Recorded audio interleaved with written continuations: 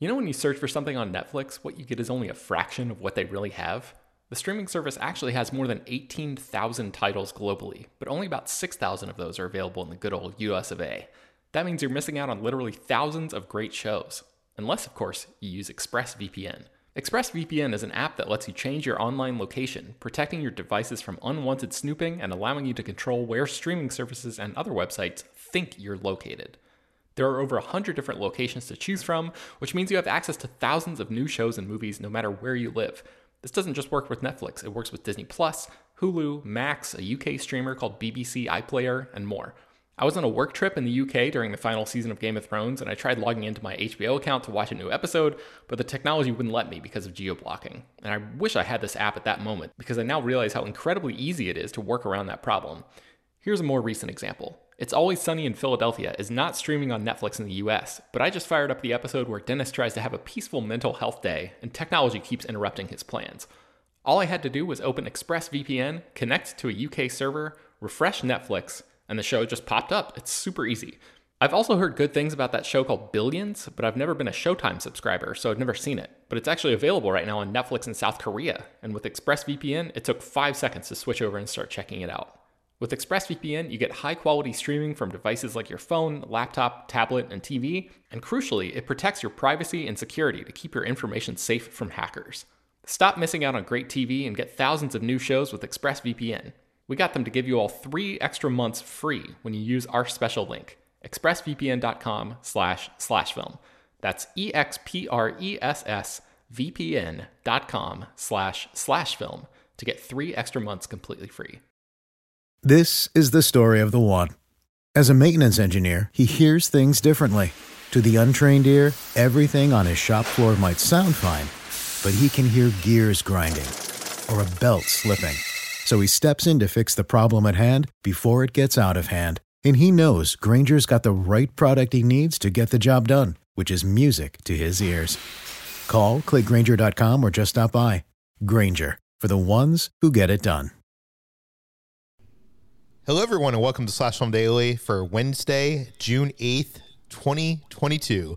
On today's episode, we're going to have a spoiler-filled discussion about Obi-Wan Kenobi, Episode 4.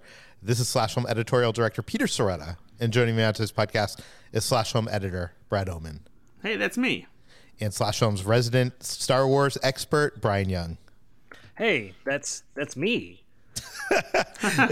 Brad, you weren't here last week. We had to do everything without you. We had to do 3 episodes we had to cover 3 episodes in one podcast. Oh, you did all 3 episodes. Wow.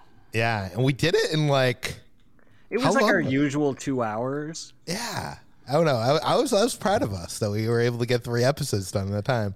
But we did gloss over a bunch of stuff, which we'll get into in feedback. But, before we get started, since you weren't here last week, you were sick, under the weather, couldn't join us.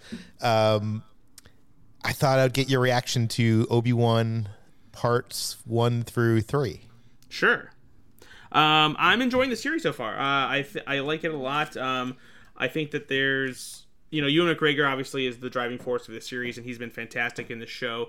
I think that if I had any complaints about those first 3 episodes, it's that, and they're not necessarily even complaints. It's just the series feels surprisingly small in scope, and also in the production itself. I think that if there's this is an overarching problem with the Star Wars series in general, I think, is there's a lot of just switching out different small towns and having a bunch of extras in the background and whatnot, and our characters making their way through them with little set pieces here and there, and there's a little bit of variation throughout, but this one I feel like it has a very similar feel to it because of that, and it doesn't quite have the same scope as the Star Wars movies or even something like The Mandalorian.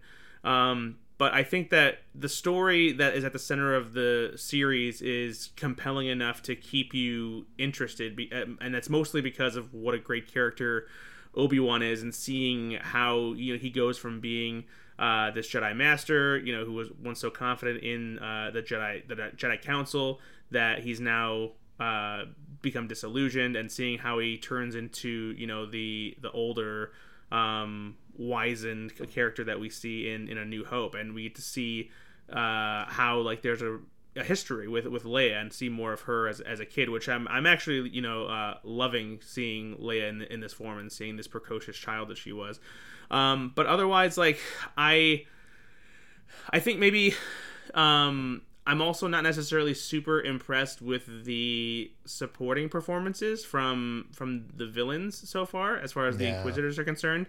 You know, I think Moses Ingram isn't necessarily bad, but it feels like she's trying too hard to be villainous, and it doesn't feel as intimidating as it should. Maybe I'm reading that wrong, but I kind of get that impression, but I feel like that's a character choice, not her actor choice, and that we might see her kind of bend toward the light a little bit here by the end.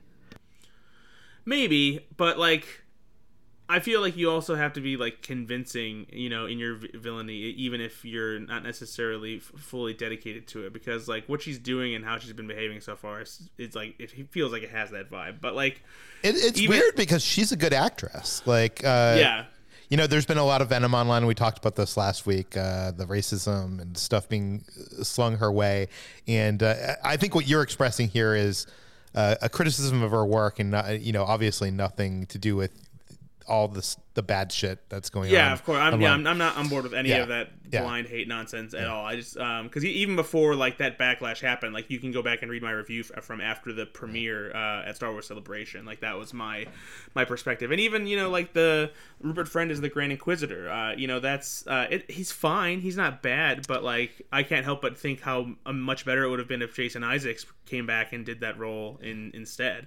And you have Sung Kang, you know, under a bunch of makeup as well. Feels like it's a limited performance, but yeah, for me, it's Ewan McGregor that is the driving force of the show. I think the prospect of like what there is lingering with his relationship with Anakin, who is now Darth Vader, is probably the most intriguing part of it, and has been one of the most satisfying elements of the show so far. And yeah, I'm definitely curious to see what happens as we near the end of the show, which is it's just happening all too fast. Yeah, I think your thoughts like mirrored mine last week. I think that my main criticism of the show is that a lot of these Marvel shows like feel like they're trying to do a movie on the small screen, and here this feels weird because it feels like Star Wars is trying to do TV. Do you know what I mean? It feels kind of TV. You can feel the sets, you can feel the small scale of it, and it doesn't feel as big as the movies. Yeah. Okay, let's get into this. Brian, do you have anything to say about what Brad said? Because I could feel you fuming behind the. No, I'm not fuming at all. I mean, you both entitled to your opinion, and it's not like we're arguing on Twitter like a bunch of jackasses. And all three of us are liking the show. I should clarify that. Yeah, no, for me, the scale of the show hasn't bothered me because I've been invested enough in the character work. So I mean, like I don't mind the TV scale at all, so that it hasn't bothered me, and I haven't seen it as a negative or a criticism because I'm so invested in the emotional core of the story. Yeah, for sure. Okay, let's get into our feedback. Pat R. wrote in, we were speculating last week, or I was speculating, that Reva was a Padawan in that opening scene before her time with Empire. Pat R. writes in, I believe I have more backup. It looks like Reva is the only Inquisitor that holsters her lightsaber on her waist while the others do on their back. Her saber is collapsed, so the spinning function that the Grand Inquisitor uses to take out Flea is not functional as well. You're still dealing with the age issue, right? One of those I'm not saying she wasn't a Padawan during her Order 66, but I don't think she was one of those Padawans in the opening scene because she'd be like 15 years old here. Wait, how long after Order 66 is this? 10 years. I think the Padawans in that scene are probably 10. No? I was thinking like, no, because by the time they're 10, like they're like 6 or 7 in that age range when they're doing that, those sorts of exercises in the Jedi Temple. So like she'd be at the most like 18 or 19, and I don't think they're playing Reva as that young. Okay, well, I We have talked more to about this last week too, and I was just like, the ages don't match, man. Well, I have more to say about this later on, and we'll get to it when we get there. But I thought that the observation that she doesn't put her lightsaber on her back, she holds it like a Jedi, it's on her waist, as the Jedi are trained to kind of like have their lightsaber on their waist. I think, and even her fighting style is more Jedi-like. I'm not saying doesn't her hair hang down her back? Yeah, I think her hair hangs down her back. I wonder if that's like maybe. I wonder if that's just a practical choice that makes it easier for her to grab her lightsaber without cutting her hair off or it getting in the way or something. Okay, let's move on from that, but this will come back later, I will say.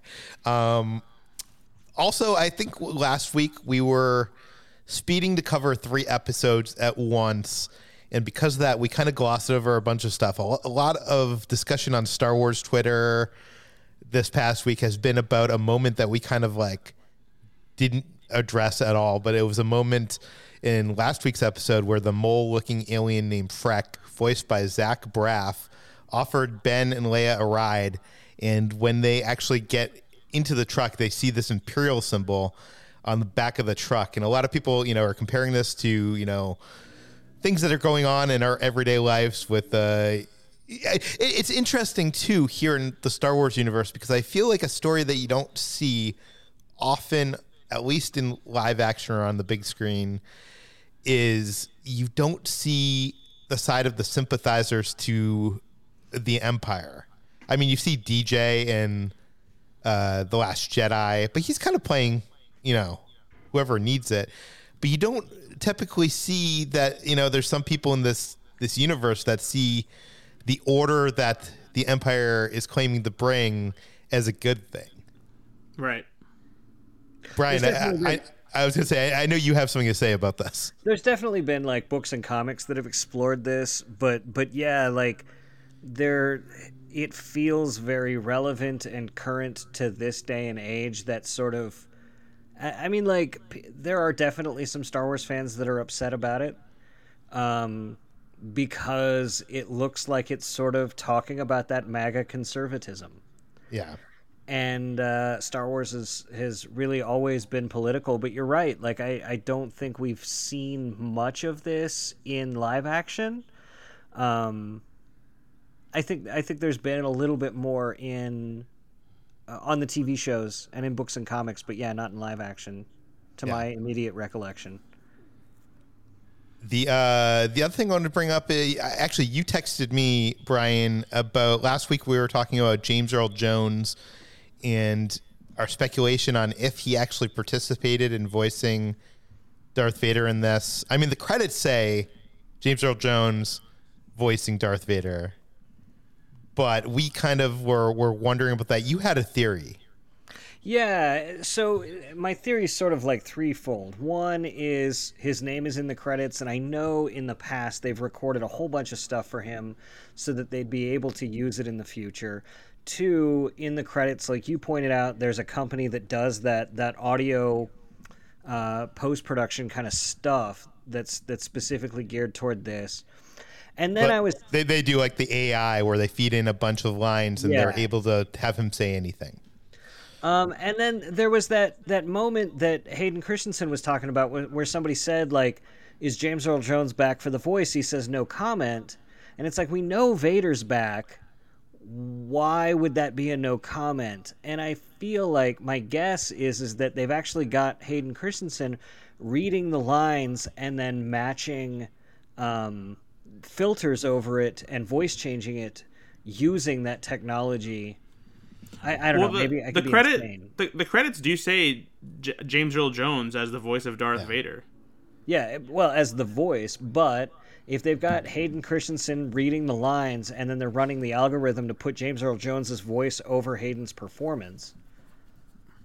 I'll say this. Thank the Maker. I was listening to their podcast last week, and they pointed out last week's episode, there's a line that says, I am, and then there's a pause, what you made me. And the I am, if you go back and listen to it, is Hayden. And the what you made me sounds very James Earl Jones. So I think it is a mixture of sorts. Like I think in this episode, I didn't hear any of the Hayden stuff, but I'm wondering if that they were also mixing Hayden in. But that'd be weird to like give James Earl Jones as the voice credit though. I mean, that's like giving Mark Hamill the voice credit or the credit for Luke in Book of Boba Fett, and like it was that voice just fed in there. Yeah, I think it's possible for sure. I will say one thing I do appreciate about the voice is that I think that you could hear James Earl Jones' age when he did the voice in Rogue One, but I didn't get that feel here when he did any of his lines for Obi-Wan.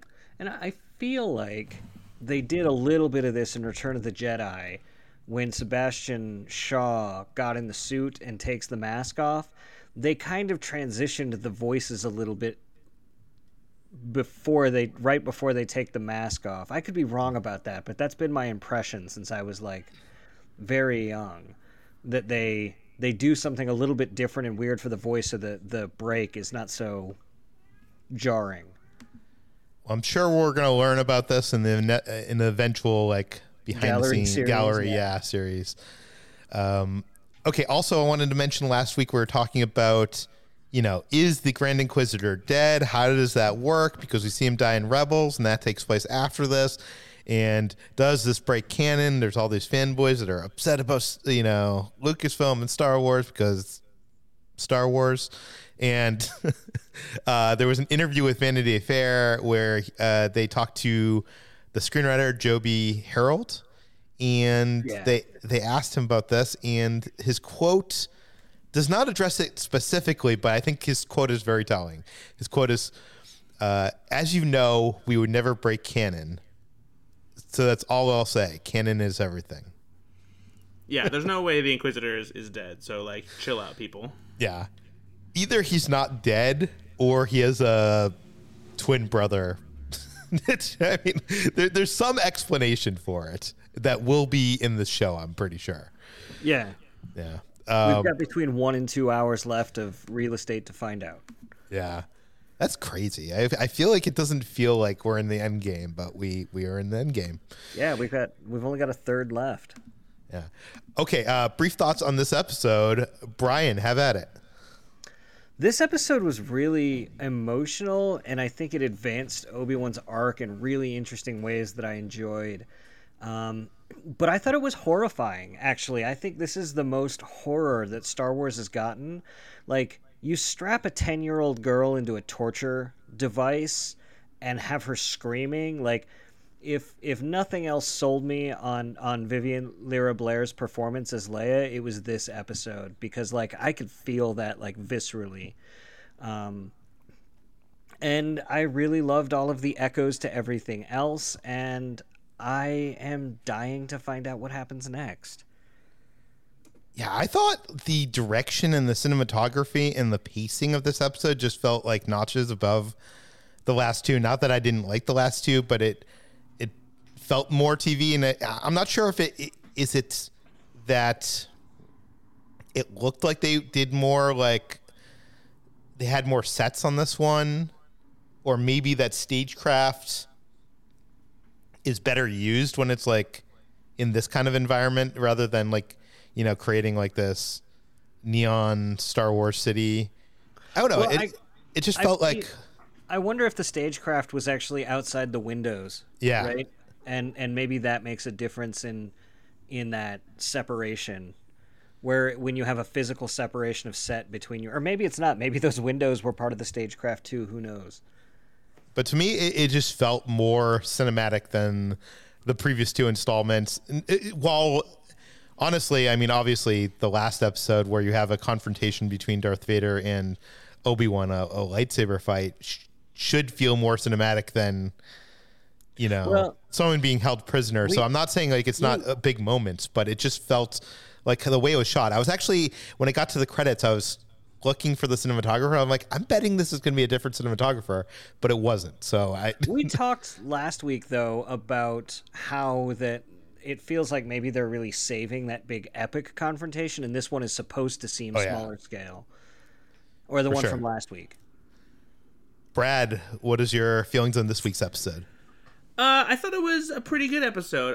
My perspective on the scale of the show, I think, still stands here. Like, it definitely still feels small, and like they're doing stuff on a budget. You know, lots of empty hallways and, you know, very very basic confrontations, that kind of thing. But I did, you know, still enjoy the episode for the most part. You know, the confrontation with the Inquisitors and the battling of the Stormtroopers. I like seeing the Purge Troopers, and really, I mean, there's a lot of stuff that comes from Star Wars Jedi Fallen Order in here, which is pretty cool. Seeing that come into live action, from, you know, and we'll get to the specifics of that, you know, as we dig through the episode. But yeah, I'm.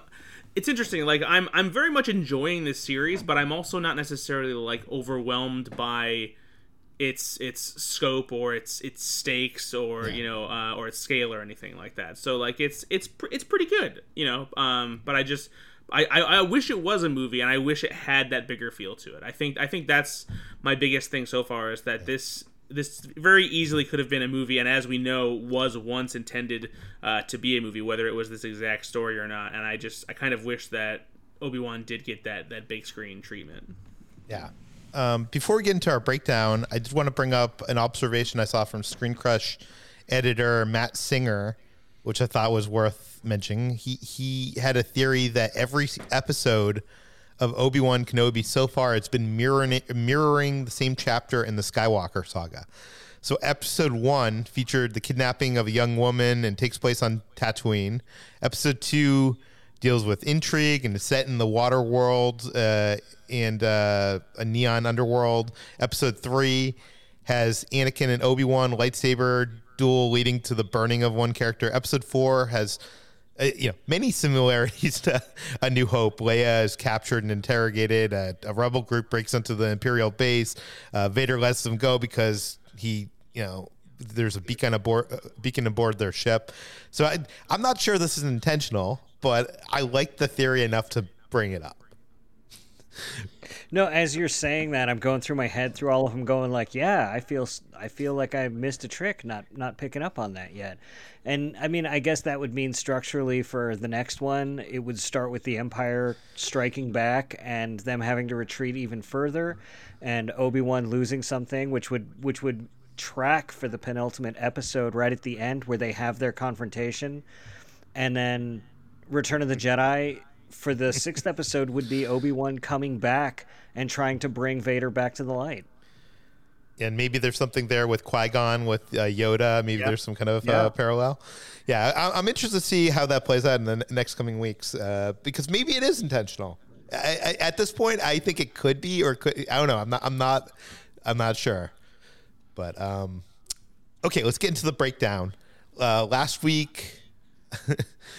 Excuse me for a minute, guys. I'm going to take you down a hole that probably shouldn't be going down, but I am obsessive, and I apologize in advance. Last week, I had this revelation that the characters in the Star Wars branded intro before the show changed from show to show. So, the characters that appear in that Star Wars branded intro with like the blue and red lights on The Mandalorian are different characters from the Book of Boba Fett, that are different characters from Bad Batch, that are different characters to Kenobi. But then I even went back and I checked, and the characters stay the same for the entire series. So the characters are the same in every episode of the Book of Boba Fett. They're the same in season 1, episode 1 of The Mandalorian to season 2, the finale of the last episode of The Mandalorian. Now, why I'm bringing this up is because I noticed this week it changed in Obi-Wan. So the first 3 episodes of Obi-Wan had R2-D2, a Purge Trooper, BB-8, the Armorer, Mouse Droid, Kylo Ren, Mando, C-3PO, and Vader. And then this week it changed for the second half of Obi-Wan. It changed to Ned B, a character we met last week. The Gonk droid that Obi-Wan used as a time clock in the first episode, C-3PO, Kylo Ren, an X-Wing helmet, R2-D2, the Mandalorian, Lola, the droid that Leia has, and Darth Vader. So a few of them changed, a few of them didn't change. And the other notable thing here is the Purge Trooper that was in the first 3 episodes of Obi-Wan is a character that we have not seen, or that design of the Purge Trooper. We've seen him in Jedi Fallen Order. We'll talk about that later. But this design of the Purge Trooper is something we haven't seen until this episode. So that character was in the first 3 episodes in the intro, but we hadn't seen them in live action in that design until this episode. Okay, so that's a long way of me. Maybe this is me. I'm not sure if either of you have watched Ozark, but Ozark does this thing where the logo of Ozark is always comprised of 4 images that spell out Ozark. And those images, it almost looks like clip art, are things that happen in that week's episode. So it kind of like, if you notice that, you're like, oh, when is the lottery ticket going to come into play? And it comes into play later on in a way that you didn't suspect. I'm not saying that this is happening here, because obviously I don't think they had this planned for Book of Boba Fett or The Mandalorian. But it seems like it seems weird to be changing these halfway through this season. And Brian, I wanted to hear, do you have any thoughts on this, or do you think I'm just like over obsessing about something that doesn't matter? I mean, like, they're not above doing it. If you remember in the Clone Wars, there were definitely some episodes that had blue logos, and Maul episodes that were highly dramatic always had red logos. So they're not above doing that stuff. But I think with this Star Wars like TV logo intro, I think they're just having fun with it. Yeah. I mean, I get that. It just seems to me, why change it halfway through the season? Brad. Because they really like that droid. Brad, am I insane? No, I think it's just a fun little thing that they're doing just because they can, and why not? So, just enjoying themselves. Yeah. Okay, let's move on from my hole here, and let's get to the actual episode. So Tala puts Ben in the bacta tank so he can recover from his severe burns that he suffered from the confrontation with Darth Vader. And the minute Ben was put into the bacta tank, I thought, like Book of Boba Fett, this is where the Clone Wars flashbacks are going to come. Here's where the Order 66 flashbacks are going to come. This is going to be a flashback episode. I'm actually kind of glad that I was wrong. But Ben does have nightmare flashbacks of that recent duel, and he submerges from the tank before he's fully healed. And he learns he's on a planet called Jabiim. Jabiim. It's spelled with 2 I's, so it's kind of complicated. Yep. It's Jabiim. Is this a planet we've heard of before, Brian? Not that I'm aware of. I think this is new for Obi-Wan. Actually, I have an answer for you. Well, I'm not gonna take you to task on this one, Brian. No, because it only appeared on a map in the Star Wars: The Force Awakens beginner game in Fantasy Flight games. So it's not anything that's been like big in Star Wars canon. So it's. Oh yeah, no, it's its first appearance in anything important is this. Yeah. So, and it's situated in the regions known as the Outer Rim territories and the Slice. And actually, it was also in a comic book. It was in Republic 55 or something. Which is Dark Horse stuff. Is it? I don't even remember. Yeah, it is Dark Horse. You were right, Brian. You were right. Yeah, like I've tried to jettison so much of that from my head so that I can fill it with all the new stuff. But and it was also in Star Wars Adventures number 29, which is that was IDW's comics. So that must be because at some point during the First Order Resistance War, it fell under controls of the First Order, who trafficked Wookiee slaves from Kashyyyk to mine on that planet, and Chewbacca was captured and almost sent there. So I'm guessing that was part of that comic. But okay, anyways, we're going down a hole that doesn't matter.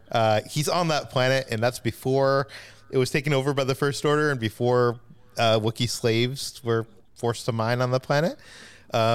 That's the future. This is the past. And he learns that Leia has been taken, and Leia is being held prisoner at Fortress Inquisitorius. And this is a location we saw last week, but we really didn't get time to talk about it. Brad, this is something from the Fallen Order video game? Indeed it is. It makes me want to, after watching this episode, it makes me want to play that game. It's a good game. I mean, I've heard. Yeah. But so it seems like they're replicating a lot of locations seen in Fallen Order, like even that torture cell or whatever, that torture room was in that game. The Inquisitor chair, yeah. Inquisitor chair. I kind of wonder, I'm guessing we're going to learn about this in the gallery show, but I wonder if like the game company sent over the models for them to just like up-res and render. I'm guessing that they were probably working in tandem because I want to say Doug Chang was working on both. Yeah. And you know what? My praise for the cinematography might just be that this stuff just looks so Star Wars. I mean, it looks like so much original trilogy, and I don't know. It feels like an Imperial base of some sort. Okay, so Leia believes her Jedi savior will come to save her, but Reverse tells her that Obi-Wan is actually dead. And I actually think this is some good acting here from, what's her name? Vivian Blair. Blair. Yeah. Yeah. Okay, here's where I got to bring up the plot hole, Brian. I'm sorry. Okay. No, it's fine. We'll fix this. Okay, last week I brought this up last week. I was like, it doesn't make any sense that Leia knew Obi-Wan back then, because in A New Hope, she knows him as General Kenobi, who worked with her father, blah, blah, blah, blah. And I came up with the way out of that plot hole that she does not know it's Obi-Wan. She just knows him as Ben, a Jedi. But here, she says to him, Obi-Wan is dead. So she knows he is a guy named Obi-Wan. But in her message to Bail Organa, she just says General Kenobi. She doesn't get the first name. She just gets General Kenobi, not Obi-Wan. It's the Kenobi part that she needs to not know. Brian, you've done it again. Had you really thought that up prior to this? Yeah, I've been thinking about this a lot, actually. Okay. Because I was gonna say, like, okay, you got it. That might be good, because there's also another part of this that a friend of mine, my friend Reza, brought up, that at the end of New Hope, Leia sees Obi-Wan basically get killed by Darth Vader. I mean, he doesn't get killed; he vanishes. But I would assume in that moment that she would think that he got killed, and she has kind of no emotional reaction to that. And I would think she has as much of an emotional reaction as she does for Alderaan. I think she's just like compartmentalizing all of that, because she has that line to the general. She's like, "There's no time for our sorrows, Commander," and she just hands him the plans, and they're getting to fighting, right? Yeah.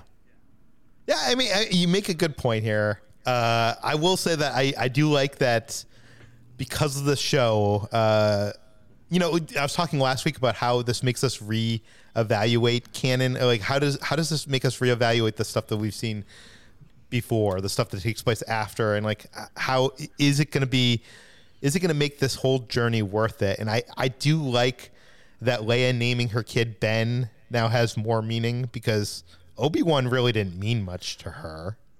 And I do like that we're getting to see Leia get her inspiration for being with the rebellion and starting the resistance here, and not just be, she could have just grown up to be a politician. But I think here she's seeing what inspires her to do those things. Brad, what do you think of this whole plot hole? Is there a plot hole here? Am I getting caught up on anything? No, I mean, I think Brian's explanation works so far. You know, as long as she doesn't hear the name Kenobi, she has no connection to make. And at the same time, though, I think even if she does learn the name, I feel like there's a certain formality to like the way she structures the message that like she doesn't feel the need to like play into the idea of like referencing something like that, especially if it's a communication that could potentially fall into somebody else's hands. She's being as vague as possible just to keep their relationship as like neutral, you know, maybe, so that it doesn't seem like it's a personal thing. It feels like it's just strictly, you know, diplomatic, I guess you could say, asking for help in the war. I don't know. Okay, so we're back on Jabeam, and we meet Roken, who is an engineer and smuggler who helps with the path. He is played by O'Shea Jackson Jr., who is he, Brad? So he's Ice Cube's son, the rapper, and he actually played Ice Cube in Straight Outta Compton, and he's been a steadily working actor ever since he had that role. That was a big breakthrough role for him, and he's a pretty good actor too. Yeah, he's in a bunch of stuff like Den of Thieves, Long Shot, Godzilla, King of Monsters, Just Mercy. But I fell in love with him in Ingrid Goes West. If you haven't seen that movie, I'd say go check him out in that. I think he had one of my favorite line deliveries in this episode. What is that? When he said, you know, like every kid who can float a rock between here and Coruscant is in danger. Like that whole sentiment and that weariness and all of that, like it really sold the desperation of the situation they're in and how special Obi-Wan isn't at this point. Yeah, and he's too high profile. He could take this thing tumbling down. Yeah, which I actually think is actually interesting too, because until this moment, the stakes of this were that Darth Vader could kill Obi-Wan Kenobi, right? Or Darth Vader could realize that Leia is his daughter. And we know those two things do not happen. Yeah. But now the stakes of this is the Inquisitors could go screw everything up for these people who are trying to help. And I think it also, there's also kind of like goes hand in hand with like what we see in Rogue One is like the state of the rebellion is very delicate. Like it's not this, you know, very strong alliance of people yet. It's very much a ragtag team of people who are just doing their best to survive and fight against the Empire. And it's not at all, you know, the Rebel Alliance that it becomes in the original trilogy. Yeah. I do like how Roken calls Obi-Wan he calls him General Kenobi. Just like what you mentioned Leia does in A New Hope. Yeah, I think they forward a lot of his Jedi-ness, whether that's giving him the Jedi clothes, which is a really interesting choice. Like, they've been helping enough Jedi to just have spare Jedi robes, that he picks those to go, but also referring to him as a general and trying to bring him back into the fight in those ways, or at least remind him that there's a fight to be had. I also do wonder, though, like, I'm not sure Jedi robes are quite as unique as we think they are, because I feel like a lot of people on Tatooine and like sand planets and stuff like that wear similar garb, and like there's probably a certain specific style to Jedi robes, but I think that like he's not necessarily always like wearing full-on Jedi attire. I mean, that's always been like one of the huge criticisms of the prequels was like, you know, they made it so that, you know, until the prequels, we didn't know that those were Jedi robes. That explanation actually really, like, him putting on the more Jedi robes like this actually fixes one of the things that I think is one of the minor tweaks that Rian Johnson had to work around in Last Jedi, is that, like, Luke is completely eschewed the Jedi. Why is he wearing these Jedi robes? And Rian Johnson has him change his clothes, like, immediately.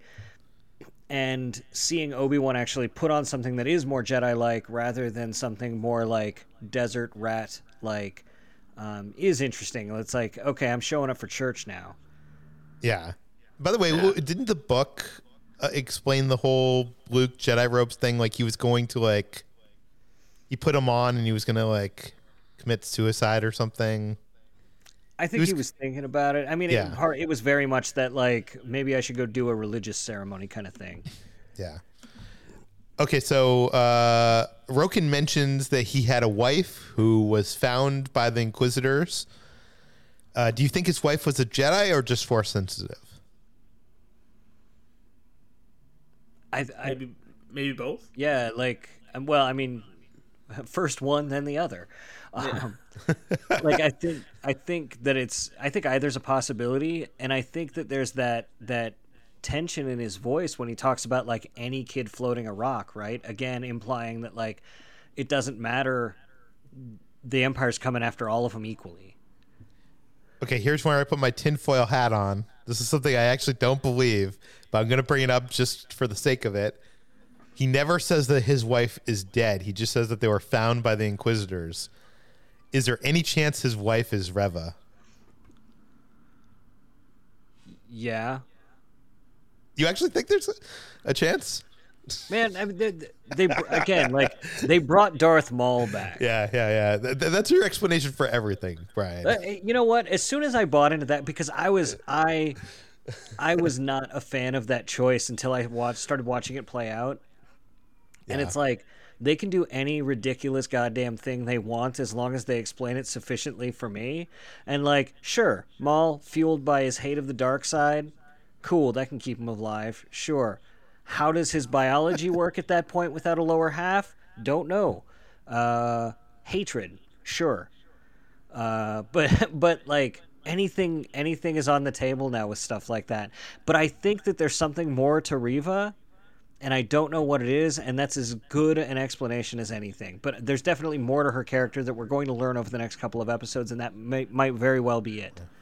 I mean, it would be age appropriate, so yeah. Yeah, it's more likely than she was one of those Padawans. Okay, we'll get back to that later, Brian. We also are introduced to Sully and a character named Wade. I mean, we're kind of introduced to them. They have like one line each, and Sully is played by Maya. I don't want to mispronounce her last name. Erskine, I think. She's the star writer and creator of Pen 15. And Wade is played by Ryder McLaughlin. And he's an actor and skateboarder, and he is known for playing the character named Fourth Grade in Jonah Hill's mid-90s. So, Obi-Wan plans the suicide mission to infiltrate the fortress, and he's going with Tala. And Tala is... I'm going to fast forward a little bit here. Tala is stopped at security trying to walk into the fortress, but uses the fear. Like, I feel like the Empire operates on fear, and that's the way she's able to get past them, which I thought was kind of fun. She guides Obi-Wan into the fortress underwater, and he's using what looks to be that same device from Phantom Menace that he uses on Naboo to breathe underwater. And he takes out a stormtrooper, but doesn't steal his armor as a disguise. I thought he was going to. And so now we're in the fortress section of this episode. Reva tries to use the Force to steal the information she needs from Leia's mind. But Leia poses to be too powerful. And here's the moment I want to bring up that over the past week, Brian had this thread about Last Jedi on Twitter, which was retweeted by Ryan Johnson. It's a very insightful, I'll link it in the show notes because there's a lot of interesting observations there. But one piece I wanted to bring up here, Brian, is your theory that Leia uses the Force in every movie she's been in. Yeah, no, I think that there's no two ways about that, and I think this reinforces that. My thread was really about The Last Jedi and sort of some of the common complaints. And one of the common complaints, at least before Rise of Skywalker came out, was that, well, Leia, we've never seen Leia use the Force. Why would she be able to just, like, save herself in space? Regardless that, like, we've grown up on a steady diet of X-Men, all, stressful situations, bringing out the most powerful powers that they have, and knowing that just sort of instinctively knowing that stuff works. But Leia has, I think, in every movie subsequent to Last Jedi, used the Force. And my argument for A New Hope is that Leia uses the Force in A New Hope by resisting Vader's mind probe, and I think this bears that out. In Empire, it's because she knows where Luke is. In Jedi, she knows that she and Luke were siblings, and she senses Luke alive after the destruction of the Death Star. And then in Force Awakens, obviously, she senses Han's death from across the galaxy. I think we've seen other things, too, that are a lot more oblique. But yeah, I think Leia's been strong in the Force in every Star Wars movie. Yeah, that's something I never really thought about. And I thought that was that was probably not the most insightful observation you had in your thread, but it's just something I thought was relevant to this conversation. So, but go check that out. I'll link that in the show notes. Leia lets Lola free to attack Reva, but she's too smart to let that happen. And I honestly thought in the moment that Reva was going to use the Force to destroy the droid, to just crush it with her mind. And I was surprised that she didn't, but we learn later why. But okay, here's where things come back a little bit, Brian. Okay. Here's a line from her to Leia. She says, quote, "I had a droid when I was younger too. It was taken from me like everything else." And then she says, "I know what it is like being alone." I think we're getting some insight here that is going to. I'm trying to propose this theory, and I think this goes towards my theory. She even says to Leia, "Kenobi is gone. The people you're trying to protect are not coming for you. The only person who can save you now is you." I think she's talking about herself.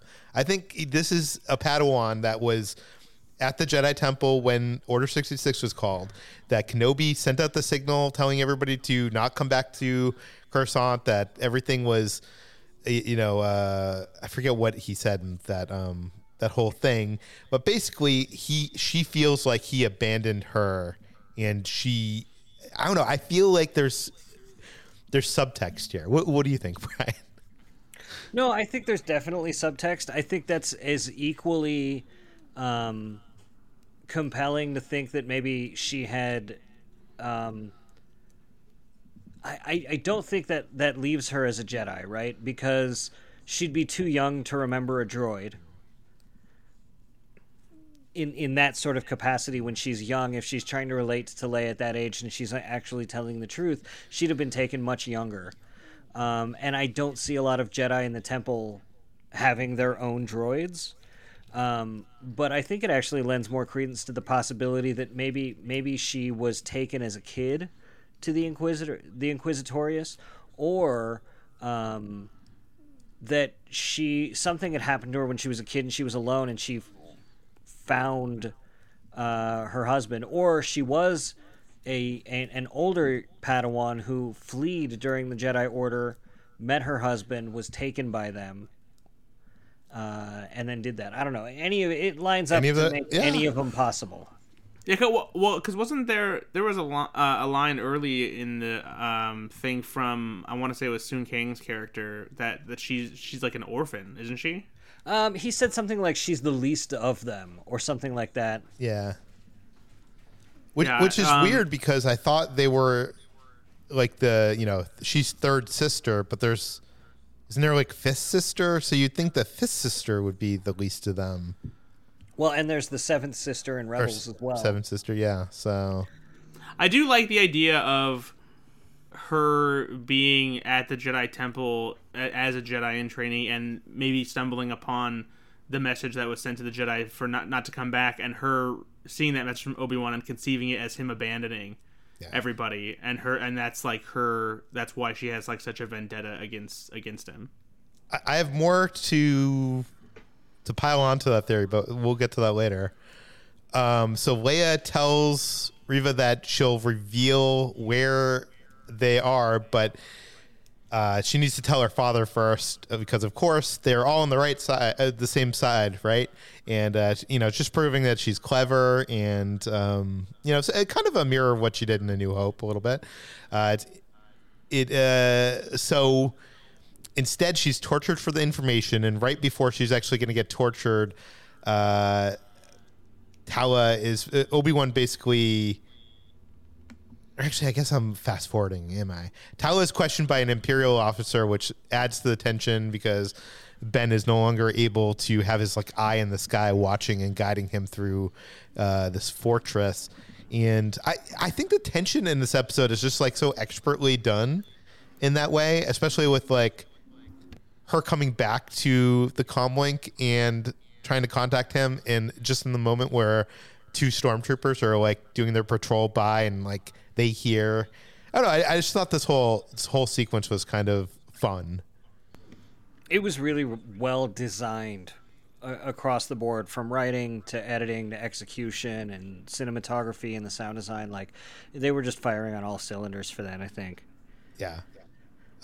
So Obi-Wan finds an area in the bottom of the fortress which has 2 stories of amber slabs, all of them containing what appear to be dead Jedi or Force-sensitive people. So the question I have to you guys: are the Inquisitors keeping a collection of dead Jedi or Force users for their collection? Like I'm not sure if people have noticed, but in the other, like the area where all the Inquisitors meet, there's all these lightsabers like surrounding them in like a like red light, which I'm assuming has to be the lightsabers of Jedi they've killed.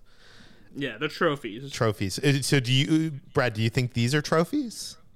Yeah, I think it's the same thing of like the same way that hunters put up the heads of the animals they've killed in their, a special hunting room and mount them on their wall. This is exactly what the Inquisitors are doing. I think there's more to it than that, though, too. I think if ever you remember Rebels, but like they used the bodies of the Jedi to lure other Jedi, right? Like if you remember Master Luminara Unduli, her corpse is found by Kanan as a trap by the Inquisitors. Like they use the Force essence of her corpse or the presence that she had to lure him in there so that they can trap him. And that maybe there's enough of a lure with all of them there, but that they have them trapped in case they do need to use them for something like that. I was going to say, why would they want to lure the Jedi to the fortress? Because this is where, like, what Hera tells everybody when Kanan gets captured and they take him to Mustafar, that this is where Jedi go to die. And I mean, like, if you're gonna have Jedi show up, you're gonna want it like where Vader's close by because they're a moon of Mustafar, and B, where there's a whole bunch of Inquisitors. I mean, that's a good point. I know Heavy Spoilers on YouTube had a theory about this, that they're being stored in this way so that Palpatine can learn about how to clone their midichlorians, because we've obviously seen some of that in The Mandalorian. We've seen some of that in Rise of Skywalker. So, I think they'd be at Mount Tannis at that point, which they've introduced in the Bad Batch. Yeah, you're probably right there. Did we recognize anybody in the slabs? Yeah, so there's one of them that might be. There's no confirmation of it. At the very least, they're from the same species. But the one on the right that you first see could be Coleman Kaj, who is an Ongri, and he was in I think Revenge of the Sith and some episodes of the Clone Wars. But the big one, the only one that is immediately recognizable as the character, and I kind of had some confirmation of that, was Master Tera Sanub, which is the one that Obi-Wan kind of looks at and says this is a tomb. And if you remember, Tera Sanub, his first major appearance was on the Clone Wars in the episode called Lightsaber Lost, which was a remake of Akira Kurosawa's Stray Dog. Yeah. And he plays the Takashi Shimura character to Ahsoka's Toshiro Mifune character. And he's just a very old, sort of wily detective who's sort of tapped into the Coruscant underworld, and he carries a cane, and his cane is his lightsaber. And he's made appearances as a much younger man in the High Republic, and then in the Dooku audio drama, we learned that he actually had in the Hawkbat clan as younglings Master Sifo-Dyas and Count Dooku in the same sort of group of younglings. I mean, this seems all plausible because, like, it seems like, they went to Pablo and they're like, we need to have a Jedi that's proven to be killed in Order 66. that will not interfere with anything that we're planning on doing. And it feels like he fits the bill. Yeah, and he's got some weight too. Like, he was a very revered master by everybody, and it would hit Obi-Wan with a weight, right? Like, It's somebody that Obi-Wan knew. It's somebody that we've seen Obi-Wan interact with, and people close to Obi-Wan interact with. He was a very well-respected member of the Jedi Council for or at least the Jedi Order, for hundreds of years. And it says a lot, actually, for those who like dig that little bit deeper. I mean, otherwise it's just like, oh, it's a dead Jedi. That sucks. But there's some gravitas there. Yeah. Okay. Another thing we see is a young Jedi Padawan, and weirdly, this youngling is credited in the credits to two young brothers, Jonathan and Oliver Ho. And I thought this was weird because, I mean, it's not uncommon to have twin brothers in shows or movies to film to get around like child labor laws. You can basically, have one of them work while the other is not working. But this time it seems weird because it's these young actors are in one single shot for a total of, just a couple seconds. So why have two brothers play this role? This made me go down my research hole, Brian, and what I discovered when I put their names into IMDb is that these two actors also played one of the younglings from the first scene of the first episode of Obi-Wan Kenobi. That's actually what I was going to guess, is that they probably have to put both their names because maybe they played a character, this character, but then another character in the previous scene, and so... But I'm guessing, my guess that goes even further than that, Brad, is my guess is that they needed a twin child actors because there's probably a scene later on that we're going to see another flashback to the Jedi Padawans. I'm sorry, Brian. I'm just pushing this theory that you would need to have, twin actors to be able to, facilitate the filming requirements. Because what's crazy is that youngling is actually Dothan Carr, who we've seen in episode 12 of Star Wars. No, I'm just totally kidding. I'm just wanting to... I was like, what? Is that what I sound like? No, you sound knowledgeable. Like, you know what you're talking about. So I just wanted to sound like the smart one for a second. Okay, well, Obi-Wan has Tala create a distraction so that Leia isn't tortured, and she tells Riva the path is based in Florum, which is a planet we've heard of before, Brian. Yeah. There's actually another planet that got name dropped too that you skipped. But yeah, Florum was in Clone Wars. That was Hondo Ohnaka's sort of base of operations, and everything that sort of happened around Hondo and his early appearances were on Florum. And actually, that's where he captured Dooku, Anakin, and Obi-Wan, and the three of them all had to work together to escape in those episodes of Clone Wars on Florum. The other planet that got name dropped, Riva says that they first heard of the path from a transmission on Balnab, which is actually hilarious if you go back and watch the episode where it takes place. Because it's one of the more silly episodes of the Clone Wars, and Balnab is the planet where R2 and 3PO sort of crash land in a Y-wing, and they find this sort of very primitive race of people with 4 arms sort of worshiping this giant head that's a hologram, and it's sort of a Wizard of Oz thing, and they're sort of like, they're really well-meaning but foolish, and it's actually just 3 pit droids that are operating the holographic head to become the dictator of this planet. So it's actually funny when she gives that gravitas, like, oh, we intercepted this transmission from Balnab and learned about the path, and it's like, that planet sucks. That's hilarious. That is funny. I didn't even get that connection. So that's why you got me here. Yeah. Okay. So of course, Riva sees through this whole charade and realizes that Tala has infiltrated the First Order to help the path. And Tala makes a good pitch that she was a spy for the Empire and infiltrated the path I like the line that she has here. I do like a good liar. I don't know if you're lying to me or for me, but we'll see. Which I thought was a good bit of dialogue. So while this happens, the lights in the torture chamber go out, and there's this awesome action scene where Ben takes out two of the stormtroopers with much of the light being provided by the lightsaber that he ignites in the room. I thought that was a cool cinematography. When I'm talking about the cool cinematography of this episode, that's like one of the moments. Did either of you have anything to say about that whole sequence? I thought it was rad. Yeah, I enjoyed it the same way that you did, Peter. Thank you.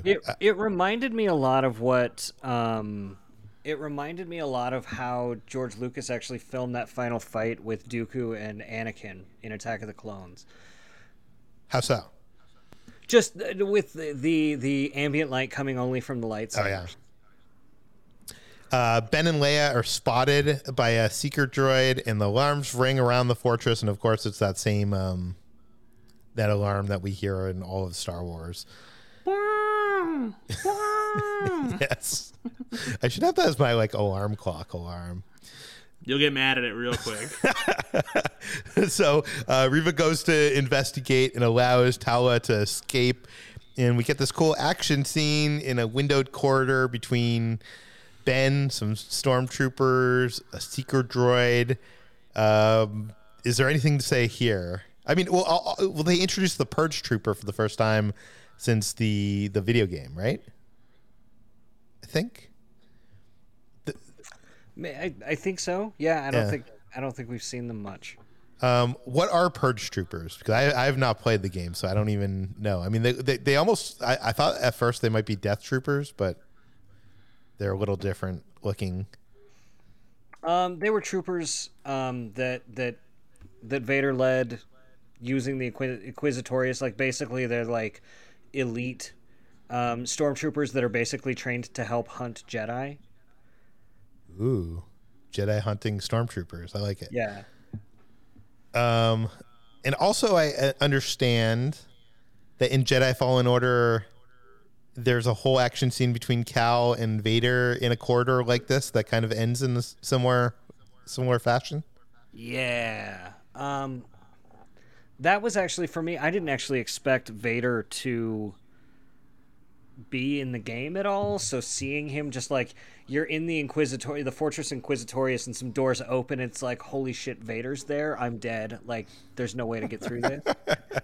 It was actually a really, really well crafted moment of narrative and gameplay in the game. Yeah, and it's in one of those corridors, and the water's surrounding you, and it's filling up, and it's bad news. Yeah, here Ben uses the Force to hold the crack in the glass, and then later directing it towards the troopers, and he narrowly escapes as through the doors to safety. And I guess my only real criticism of this episode, or actually one of my two criticisms of this episode, is the bad CG in this moment, but it's fine. It got the job done.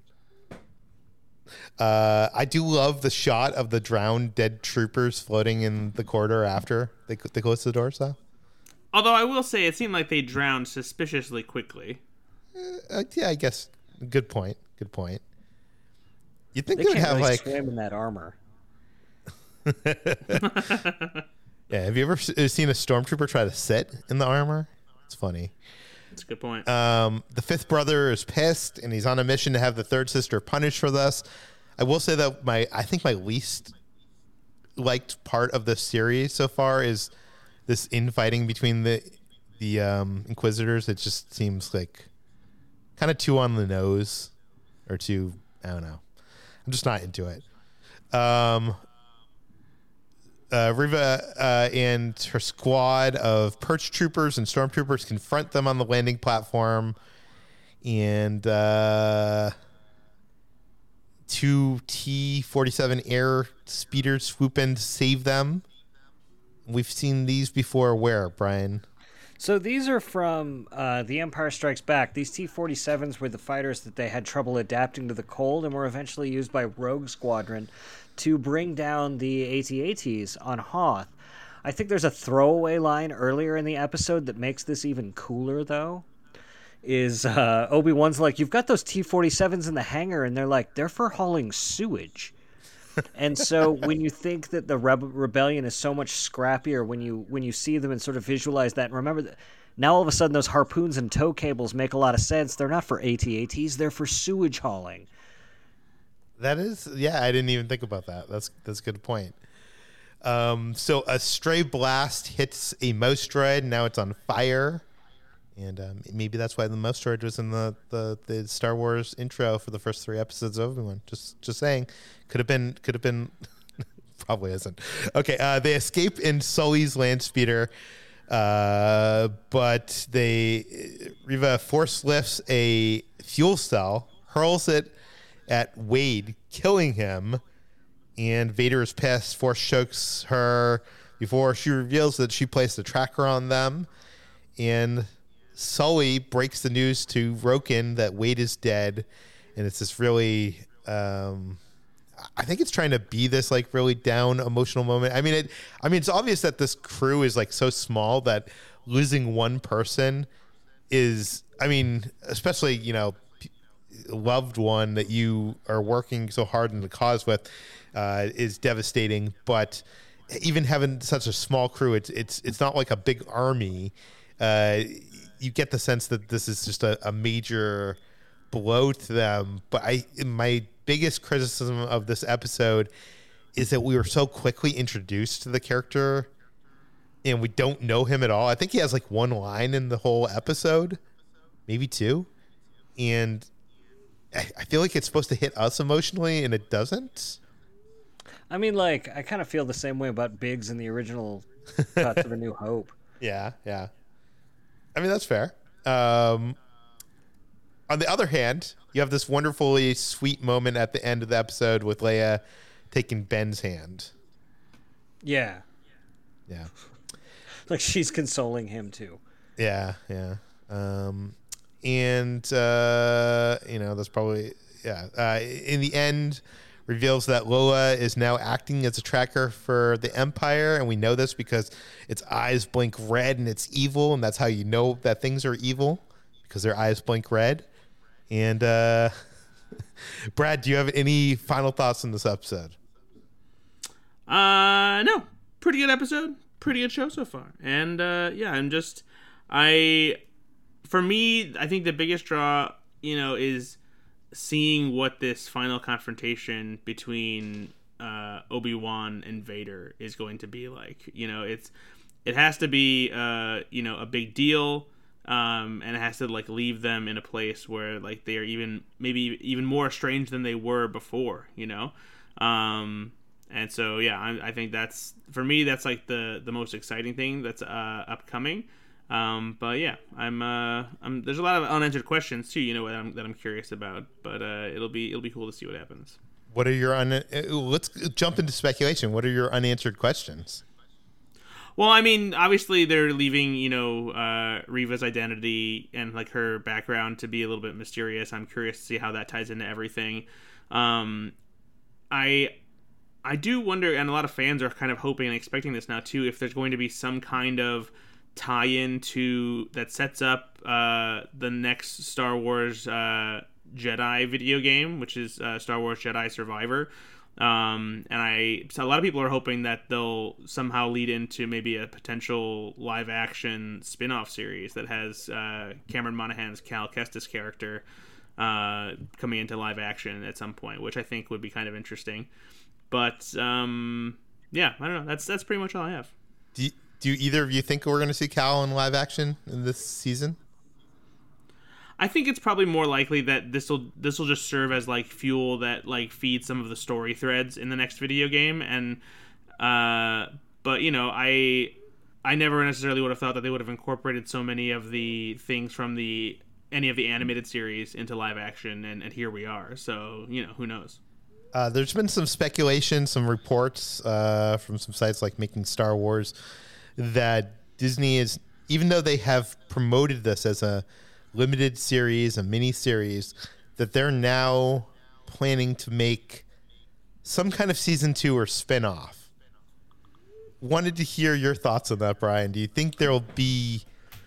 I'm guessing it's not going to be a season 2. I think it's going to be like some kind of spin-off. Do you think that that's in the cards? I think that would be cool. I think there's definitely characters that they've introduced. I would love to see more stuff. Like they've set up that they can bring back anything, right? We could have another season about Owen and Beru on Tatooine and well, no, I mean seriously, like if they're going to follow Kenobi, we assume he's probably not going to leave the planet again. Yeah. And the way they hyped the trailers, it felt like most of this would be happening on Tatooine, and virtually none of it has. And there's a whole bunch of material to mine about how Obi-Wan fits in this new paradigm on Tatooine, right? But then there's also the adherents of the path and these people helping whisk these Jedi away and escaping with them. And there's Quinlan Vos, right? Like, if this did nothing but even just name drop Quinlan Vos to give us a show of him, like, terrassing across the galaxy, saving younglings and smuggling them through like Imperial checkpoints and stuff, I'm all in on something like that. Or maybe it could follow Tala and like how she's in charge of all of that stuff. There's a lot of possibilities here. It could also follow the Inquisitors as they in that period between this and Rebels. There's limitless possibilities of stories that they could tell, and they could... I mean, if they're going to label it Obi-Wan Kenobi, it'll probably happen on Tatooine, but if they label it anything else, like Path of the Jedi or something like that, it could do that, and then that's how it could bring in Cal Kestis.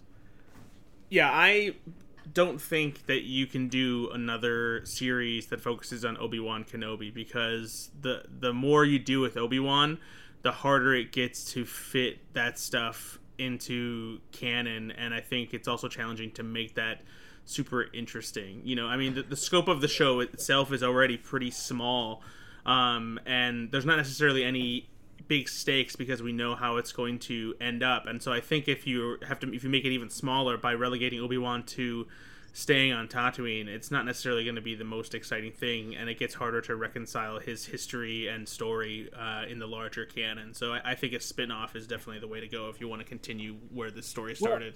Well, I think that there's a lot of material to mine, like in that struggle between Owen and Ben and just the ecosystem of Tatooine, but it does feel like they tread some of the same ground, like with the Tuskens and stuff like that with Book of Boba Fett, that they could have done here with Ewan McGregor. Yeah, and honestly, that really just sounds boring to me. Have you read John Jackson Miller's Kenobi book? It's really terrific and mostly just that.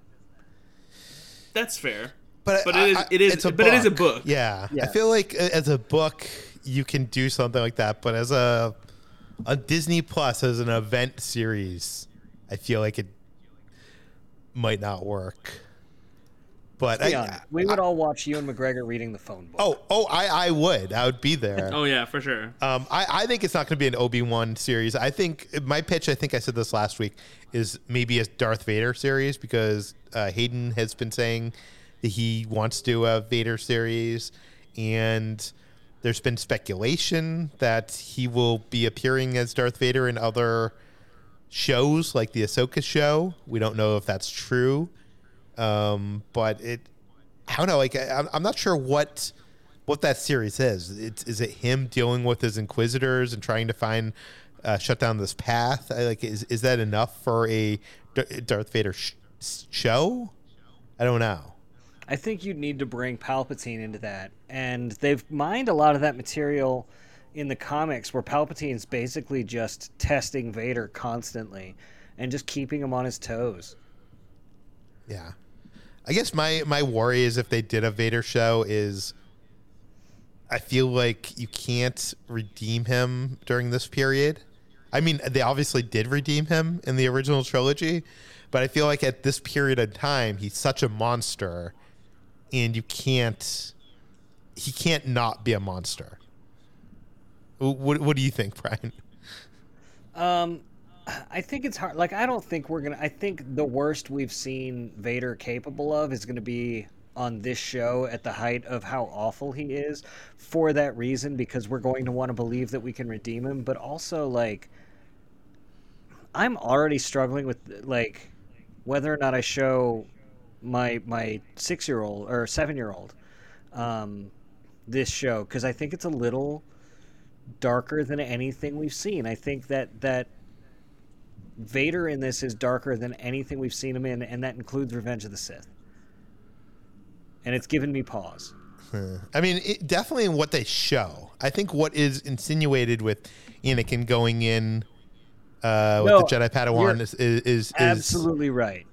That is a fair point, but like he snapped that dad and that kid's neck. Yeah, like on screen brutally. I don't have anything else in speculation. Was there anything else you guys wanted to talk about before we cap this up? I don't think so.